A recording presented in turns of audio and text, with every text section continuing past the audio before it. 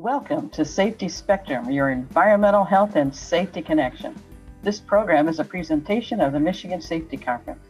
For almost a century, the annual conference has provided credible educational opportunities and valuable support to the safety and health practitioner by offering 120 instructional programs, along with exhibits highlighting the latest in safety equipment, instrumentation, and demonstrations. To learn more about the conference, please find us at MICH, safetyconference.org. Welcome to Safety Spectrum. I'm your host, Sheila Ide. This program is sponsored by the Michigan Safety Conference, which is bringing EHS training, exhibits, and demonstrations to Michigan for over 90 years. Our topic today is dealing with difficult people with our guest, Marilyn Knight. Marilyn received her degrees from the University of Michigan and Wayne State University, and is the project director of the Center for Workplace Violence Prevention, Inc. for the past 25 years. The center has been a recipient of MIOSHA consultation grants to develop individual workplace violence trainings and policies for over 1,500 Michigan companies. She's also written and produced 2 DVDs on workplace violence prevention and managing workplace emergencies and disasters. Ms. Knight is president of her own company, M. Knight Consultants. Prior to starting her own company, she was president, CEO of the incident management team for 21 years. Her role in these companies was in global crisis management, security, violence prevention, program development, and consulting. Ms. Knight has assisted critical incident stress management activities after the World Trade Center terrorist bombing, the Oklahoma Alfred Murrah building bombing, and U.S. Postal Service mass shootings. As a lecturer and trainer in the areas of workplace violence prevention, crisis response, and organizational change, she has presented at conferences and seminars worldwide and conducts seminars at Michigan State University School of Criminal Justice. Thank you so much for joining us today, Marilyn. Seems to me you've been around for some of people's worst moments in life. Actually, I have. And it's been an honor, actually, to be able to be there and to help people deal with some of these most horrific events that we've all heard of. The other thing that it has done is it has increased and enhanced my own appreciation for how important it is to be able to prevent situations from escalating to the point where someone loses control of their impulse behavior and acts out in a way that results in tissue damage or homicide. And so that's why this particular subject that we're looking at today is close to my heart, and I think it's very important for all of us to prevent that degree of violence where there is some foreseeability. In many of those huge cases, like the World Trade Center and the Alfred Murrah bombing in Oklahoma City, they're different from what we're talking about today. But today is looking at those instances where we have some influence or control over how they escalate or de-escalate. And so I think it's a very valuable thing for people of all walks of life and in all industries. You talk about impulse behavior. What is your definition of that? We're not always that way. Is that how I'm understanding that? I'm sorry, I need you to ask that. What kind of behavior? Impulse behavior. What is your definition of that? Well, my definition for that, for impulse behavior, is that, people may not always be aggressive or violent or threatening, but something happens that precipitates their impulse to operate or function in that way. And because we may not be accustomed to their behaving that way, or because that kind of behavior, if it's someone I don't even know, that kind of behavior creates and precipitates my own fight or flight reaction, and I respond from an emotional perspective that might exacerbate their behavior rather than taking the energy and anger out of the interaction. I'm thinking now that we've all been out of the office, many of us for over a year, what do you see as challenges to people trying to transition back into working with other people? I see myriad issues and problems in trying to to get back. Among them are the simple fact that people have been out of practice for all of that human interaction, dealing with people in their work relationship on a person-to-person basis, as opposed to, as we're doing now, remotely. And the fact that many people's finances have been negatively impacted by this being out of the work. Their interpersonal skills may not be as sharp as they were. We've had some really sad things happening. I think they're sad to me among people in our country. We have become so divided on so many different aspects, and it's creating conflict among friends, among families, among colleagues, and we can't just leave all of those strong personal values and beliefs at home. People have a tendency to bring them with them, and they're going to bring them back into the workplace as well. So I think that's going to be a real challenge for the work environment to resume and to develop those workplace relationships so that people can maintain whatever personal beliefs they want to have, but they just don't allow them to affect the effectiveness and the personal relationships within the work environment. From a personal standpoint, I know that I've lost people over the past year due to COVID, and certain celebrations or things that we're used to attending, those have gone away. But even when someone passes, that you can't have a funeral, or you can't hold a wedding, or you can't have a graduation. I mean, the children that have been out of school the last 2 years, it's got to be horrendous for them. But then I think we turn to social media. Do you think social media has an impact on this divisiveness that you talk about? Oh, it absolutely does. And what you talk about with all of the losses and the losses are of people, of course, but also of our rituals, our funerals, weddings, the retirement parties, people moving out of the area after they've retired and left the workforce. Those have all been significant losses for all of us. It has changed our lives dramatically, and now I think it's going to be not realistic to believe that we're all going to just immediately step back into those old lives as if nothing has happened. There's going to be some time that we're going to need to regain that equilibrium and to establish, things that we're going to do. We're going to have to reestablish relationships and workplace identities and our lives outside the workplace and how they now mesh with one another, because it's going to be different than it was 2 years ago. Absolutely. I mean, our social structures have kind of been destroyed, somewhat. So switching gears a little bit, how can you tell if someone is likely to become, violent or overreact to a situation, since we're missing the cues, I guess, right now? Right. And I wish there were I could give you a checklist that, they do this, this, this, and this, that they're definitely going to be. That's not usually the case. What I encourage people to do, especially for people that they work with or they provide services to, or they have or they receive services from, and that is that when we're interacting with someone, we need to recognize what signals they may be sending us that are indicative of the fact that they may lose control of their impulse behavior. And we need to train ourselves, but it doesn't happen in a vacuum. It's not always just, if someone says this, or if someone makes a threat, or if someone says they have a weapon, or if someone, that does not mean that everything needs to be ratcheted up. But they're sending us signals of their vulnerability or of their anger, their frustration, their difficulty in dealing with life, and we're sending our reactions back to them. And so it's that interpersonal interaction that can either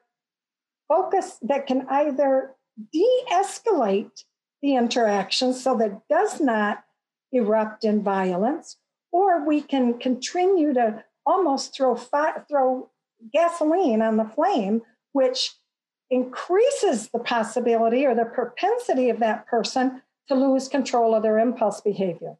And so I think that's why it behooves us to learn, one, how to read signs from someone who has behaved in a way that is frightening or that makes me think they might become violent, and to control my own behavior so that I don't inadvertently send them the wrong message and have the wrong or the outcome that I do not want to happen. I don't know if you can liken it to, you have been there so often after a crisis, after something terrible has happened, a terrorist bombing, a shooting, what have you. What do you hear from the folks that were there after the fact? Do you see some of those signs even in our interactions with people where there signs there and they just didn't recognize them? Almost always people say, he said he was going to do this, or they'd been having problems for a long time. I just never believed they would really do it, especially if it's someone that you know or you work with, and you see a certain kind of behavior that they engage in. They may have a short fuse, as we sometimes refer to it. They may have resentments of certain people or certain positions in the organizations. They may feel that they're not treated fairly, and they may verbalize those problems or those feelings.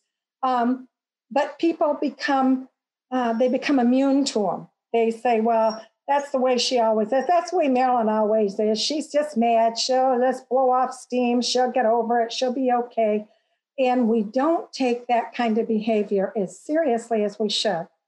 But in situations where it's been, especially where there have been workplace violence or active shooter incidents, and the person was a known entity to that organization or people within the organization, almost invariably, there is a sense that they said they would do this. I never really believed they would. That's the sad part. When I was a personnel director, I put together policies that would send out signal words. I knew I was going to deal with a difficult situation or a person. So I would say I need file 18 or something, which would alert the people waiting outside that maybe get the police, have this or that. I had one incident where a gentleman was carrying back in the many, many years ago when people didn't automatically have a concealed weapons license, and they knew that he had it. And people were very nervous about that. So I had to have a discussion with someone who I know was carrying a weapon. It went fine, but I did have a police officer standing by out of sight so we wouldn't agitate anything. And it was fine. We got through it. But I know a lot of companies don't even think that kind of thing could ever happen here. I think that's what you're saying. We like to believe that it will never happen here. I understand that. I think that's human behavior. But I think it is incumbent upon us to accept the fact that all of these other places didn't think it would happen there either. And therefore, we have to be proactive and reactive in a way that does every single thing that is humanly possible to make sure that it does not happen, not here, not to my workplace, not to my work family. Though I'm sure you still get resistance when you're trying to work with a company that they actually need these kind of policies in place.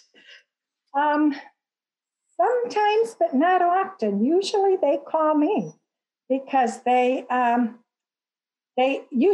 call because they have a situation and they're not sure how to deal with it. And they're concerned that it might result in someone acting out and someone getting hurt or killed.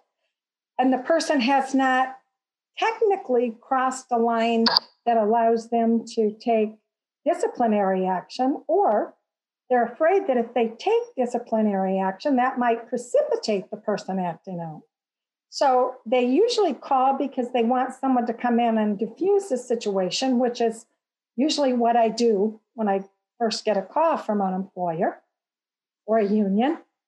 But then I try to talk to them about the need for, and at that point, the need for developing training, processes, procedures, to make sure that these situations don't arise in the future. And they're usually often open to that because they have seen how close they came and they want to make sure it doesn't happen again. I know that you were involved with the Royal Oak shootings at the post office, and it seemed to be the beginning of all of this, or am I just being naive? Has it gotten worse over the years? I mean, that's the one that really sticks in my mind. I think it has gotten worse. It's kind of like, I use the analogy of Pandora's box. There were times, I know when I was a child, it never occurred to me that anyone would ever come into a school and go on a shooting rampage. That was unheard of. However, once someone did, it became more common. It has become much more frequent than we ever would have considered. And that's why I think prevention is a critical piece, because people will say to me, how do we stop these active shooters from occurring? How do we stop these school shooters from going on? And I think, you know what? The best thing we can do is develop systems and processes and procedures and train the infrastructure internally so that we have an indication that something could happen and we take the appropriate intervention to prevent that something from occurring. Because to think we're going to stop it altogether, it's in my mind, again, I use that analogy of trying to put Pandora back in the box and close the lid. I don't think that's an option for us. I think preparedness and training, practice, and sensitivity of our workforce is what we need to be looking at. What are some other strategies we as individuals can kind of help mitigate the situation or identify possible problems? I mean, just the rank and file person who works next to someone. There are folks that are fired up all the time or vehement about everything or have an opinion about everything, and doesn't necessarily mean they're going to do anything. So how do you know the difference? Well, that's a really good question. And I think that's why we need to do the training in that internally, because we need the people who work in a specific organization or location, they need to be sensitive to, oh, so-and-so is just blowing off steam versus, you know what, that made me uncomfortable. It had an effect on me. And I don't think it would be wise for me to just ignore that and pretend it didn't happen. And the organization can then look at stepping in and helping that person help themselves or resolve situations that may be brewing and boiling within the organization that they hadn't been aware of or that they figured would work themselves out. And one of the things, some of the most critical things, I think, within an organization and their training is training people who will be either in the front lines, such as managers, supervisors, union representatives, on how to intervene, how to react to someone who's making people uncomfortable or feeling as if this person might lose control. And so giving people education and training, I think, is very valuable in helping prevent it from actually occurring. So I get what makes sense then is you provide these policies or work with a company, consult with a company, and then train everyone. So no one is, Oh, absolutely. Ideally. But you're going to have to train most people in a much smaller. The rank and file employees would not have probably as in-depth or as extensive training in verbal de-escalation and personal safety skills, as would managers, supervisors, human resource people, and union leadership. But everyone needs to know what to do or who to tell. So you would at least do train, I assume, of if you're not comfortable with a situation, what do I do? That those rules should be real clear and put out to everyone so that they understand what their options are. Absolutely. Now that we've ID'd some of the characteristics, what are some personal safety strategies we can use to prevent violence from actually occurring once we've ID'd the person? That's an excellent question. And I would hope that that's where many of the people who are watching this would pick it up and incorporate this information in their own life. First and foremost, we have to become students of human behavior. We have to become students of my behavior, as well as how to assess and evaluate other people's behavior so that I can evaluate when a situation may be getting to the point where someone may lose control, and what kinds of things I need to do at that time to prevent that from happening. For one thing, we need to understand how communication occurs. Now, we often think that, well, of course it occurs. I say something to you and you understand what I mean. That's not exactly the case. There are three primary ways in which communication occurs. The first is visual, or what we often refer to as body language. And then there is the vocal tone, the impact, the inflection, the timbre, the volume. 7% of communication is a result of the actual words that are used. 55% of communication is a result of the body language, the nonverbal. 38% is the result of the voice tone and the timbre that people use. And if we ever have any confusion about what the person is, where they're coming from, or what their impact is, or what they intend for it to be, people will always believe visual and vocal before they believe the actual words that are being used. Is that a subconscious thing that we do without even realizing we're doing that? Absolutely. And we realize that, say, if someone were to get in my face and they started yelling and they're pounding the desk or the table in front of them, I pay more attention to that than to what they're actually saying. And I tend to respond to that. And many times, and we're talking about in the workplace, we say, you can't come in here and do that kind of stuff. You get out of my... That only exacerbates it. What I need to do is pay attention, force myself to listen to what it is they're actually saying so that I can respond to that in a way that takes that energy and anger out before they lose their impulse control. And what I often do, if I don't have the skills or I don't utilize those techniques, inadvertently, without meaning to, I am in effect throwing kerosene onto a fire until it gets boom, and the person says or does something, picks something up, throws it at me, grabs me.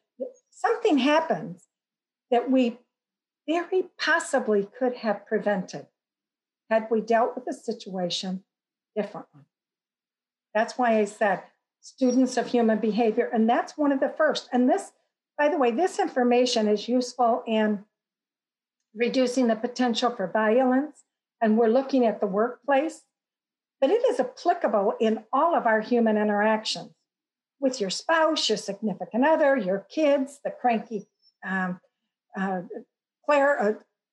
person that's working at one of the stores, a waitress or waiter or bartender or whatever you are. This information is useful in our entire lives. And the quicker we learn to use it and to read people and how to interact with them in a way that gets them to calm down or to not be angry or to cooperate with me, the smoother my entire life is going to fall. I know that we've all heard certain techniques for diffusing a situation. One that I think you and I talked about was the tone of voice, lowering the voice, raising the voice. How would you said not to just immediately change the timbre. It might set them off even more. So how would you suggest you do that? Okay. As an example, we all know that when someone is yelling at us, if we try to yell over them, they tend to get louder, correct? Right. Well, we take that information, that knowledge of human behavior, and use it to our advantage.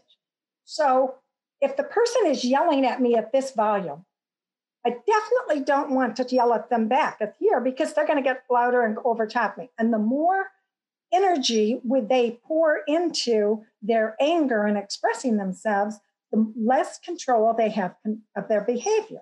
So when they're yelling at me at this volume, I want to talk back to them here.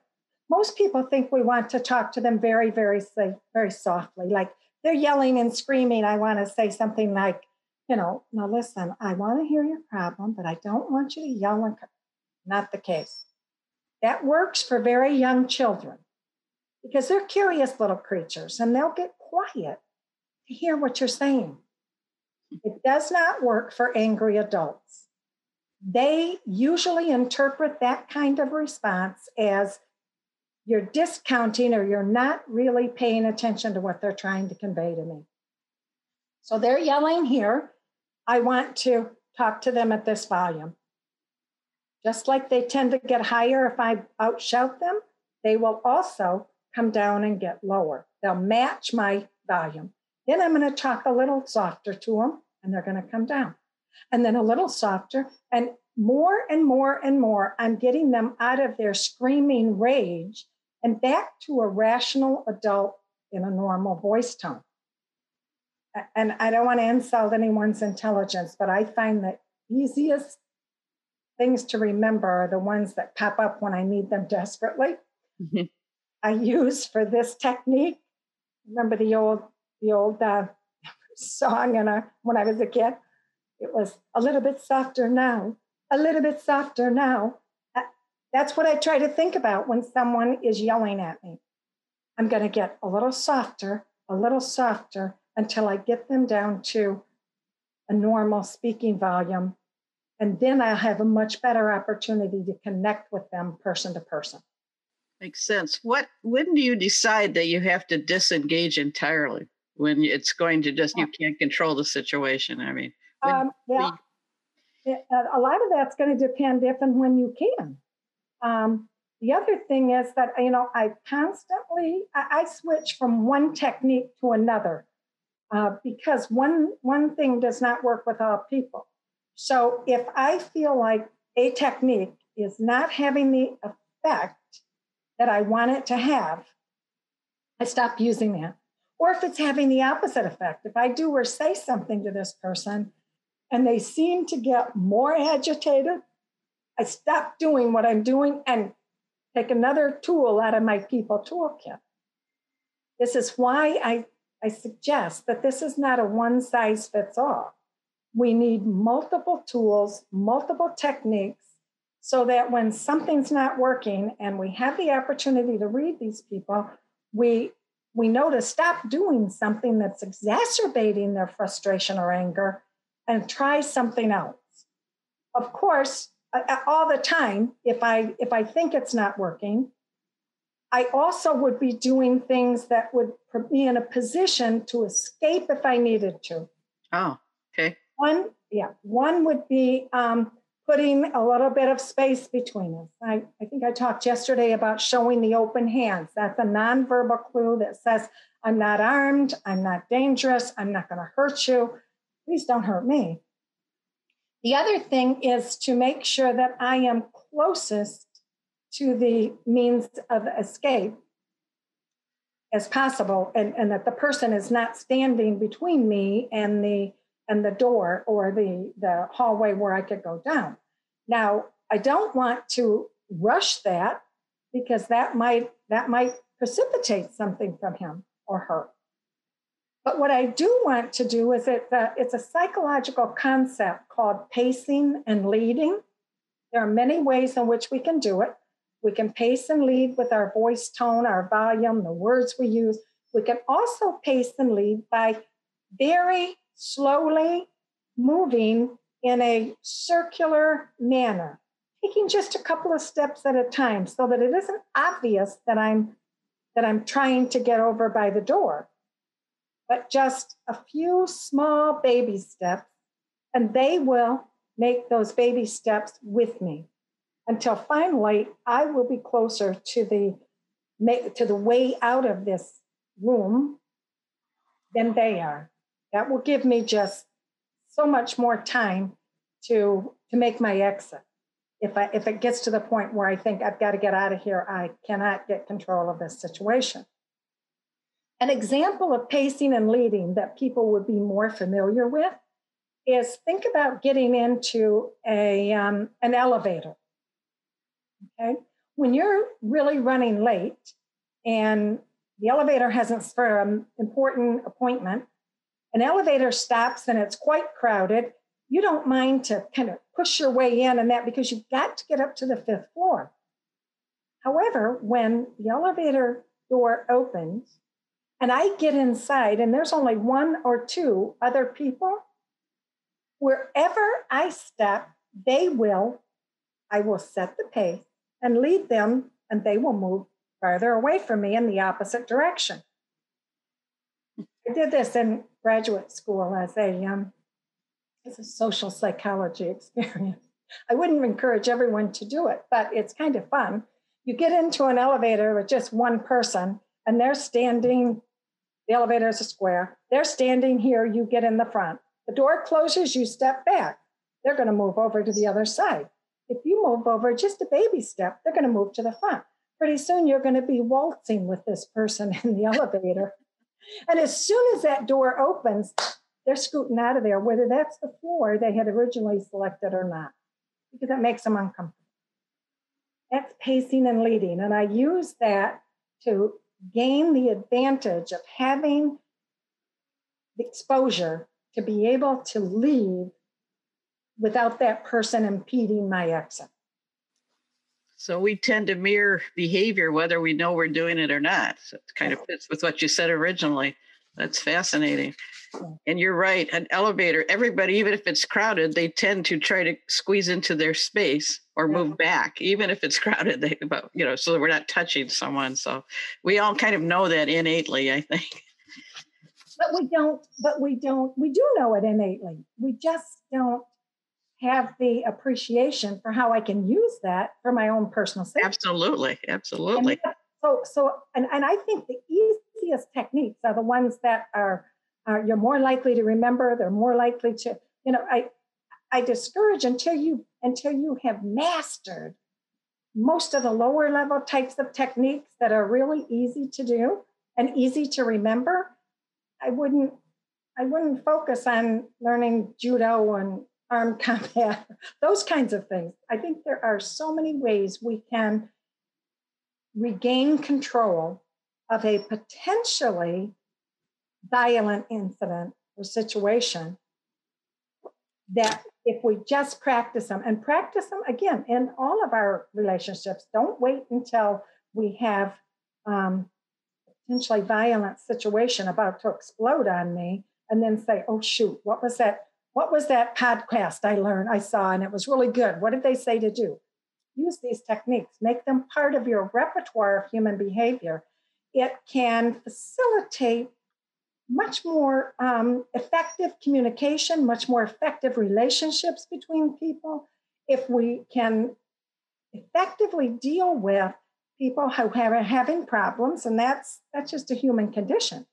In every workplace, some things happen that push my buttons or that make me angry. Or, as we discussed yesterday, people have so many things going on in their own personal lives that their ability to cope is not as strong as it usually is.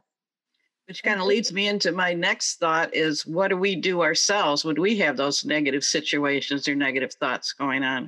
What kind of things can we do to mitigate that? very much. I think we become, again, we're students of human behavior, my own as well as the other people. I have to learn when those things are happening with me and have a mitigation process or practice that I immediately employ so that I don't allow my emotions to be what drives my interaction if they're negative emotions.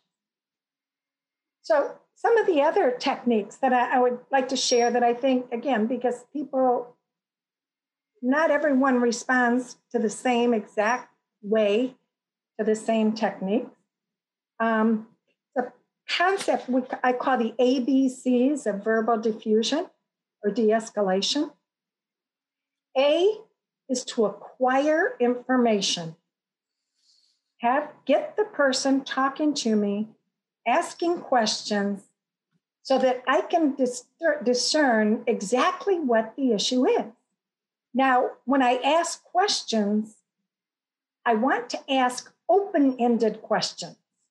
I don't want to ask closed-end, like, when did this happen?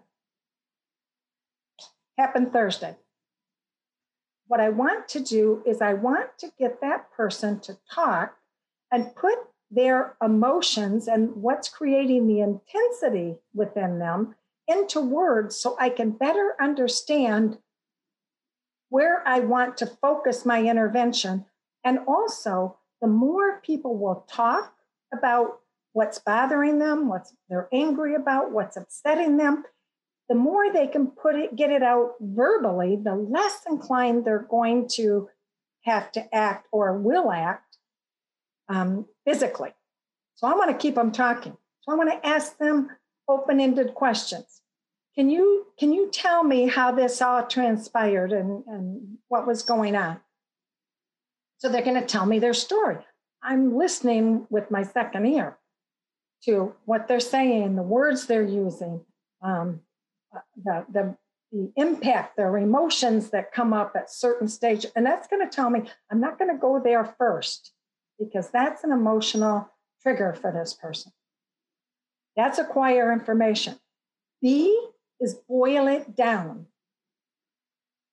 By that, I mean when people get upset or angry, whether it's at work, whether it's with a spouse, a significant other, or their kids, or their parents, we have a tendency to get global. I get into my anger, and then suddenly I'm reminded of other things that have happened that perhaps you or this organization or my job or my career or whatever it is have also made me angry. And we tend to get global, and pretty soon you're going, and they've got all of these grievances that perhaps at the time were not big enough that they felt it was important enough to raise a stink. However, now that something has pushed their buttons, so to speak, every single thing that has happened that they have tolerated or that they haven't complained about or haven't written a grievance or haven't retaliated for all comes rushing back, and that's what they do. So we need to help them boil it down to what is the precipitant that is creating this frustration and anger with you right now. And let me see if I can't resolve that or help you resolve it. And then C is clarify their expectation. One, I need to acquire information. Then I need to help them boil it down. And then I need to clarify. I don't want to make the assumption that, okay, they've told me what the problem is. I finally got it boiled down so I know what the precipitant for their anger is. I don't want to make the assumption that I know what they want done. I want them to help me understand what they think would be a reasonable or a realistic or a satisfying resolution to whatever this problem is. I want to engage them in identifying the fix for it. Because if I decide, well, this is what we need to do and that's how it'll fix the problem, that might be all right for me, but it may not really for them. Or if they're not engaged in what the remediation or the fixture is going to be, they may not buy into it completely, and they may not follow through with what I say they need to do. Something's a real problem for someone, they need to be invested in the solution if we're going to have any expectation that they're really going to follow through with what we come up with at this meeting. And I think all of us can think of those kind of frustrating situations where you wish someone would just ask you what it is and what would make you feel better or make you satisfied with the solution. So you've given us some good techniques here. I really think that dealing with people is what we're all supposed to be doing. And it seems like everybody's at a razor's edge at the moment about their feelings and emotions and trying to deal with each other again as we go back and have a normal life again, whatever normal can be. But I do think that your ideas, your services are so critical these days to help us all get back to that world that we can all get along with each other. And I would love to see that happen. So I really appreciate your time, Marilyn. This has been a great session. And if you would like more information about this program, Marilyn, or the Michigan Safety Conference, please contact us at our email, mich, M-I-C-H, safetyconference.org. And thank you so much for listening to Safety Spectrum.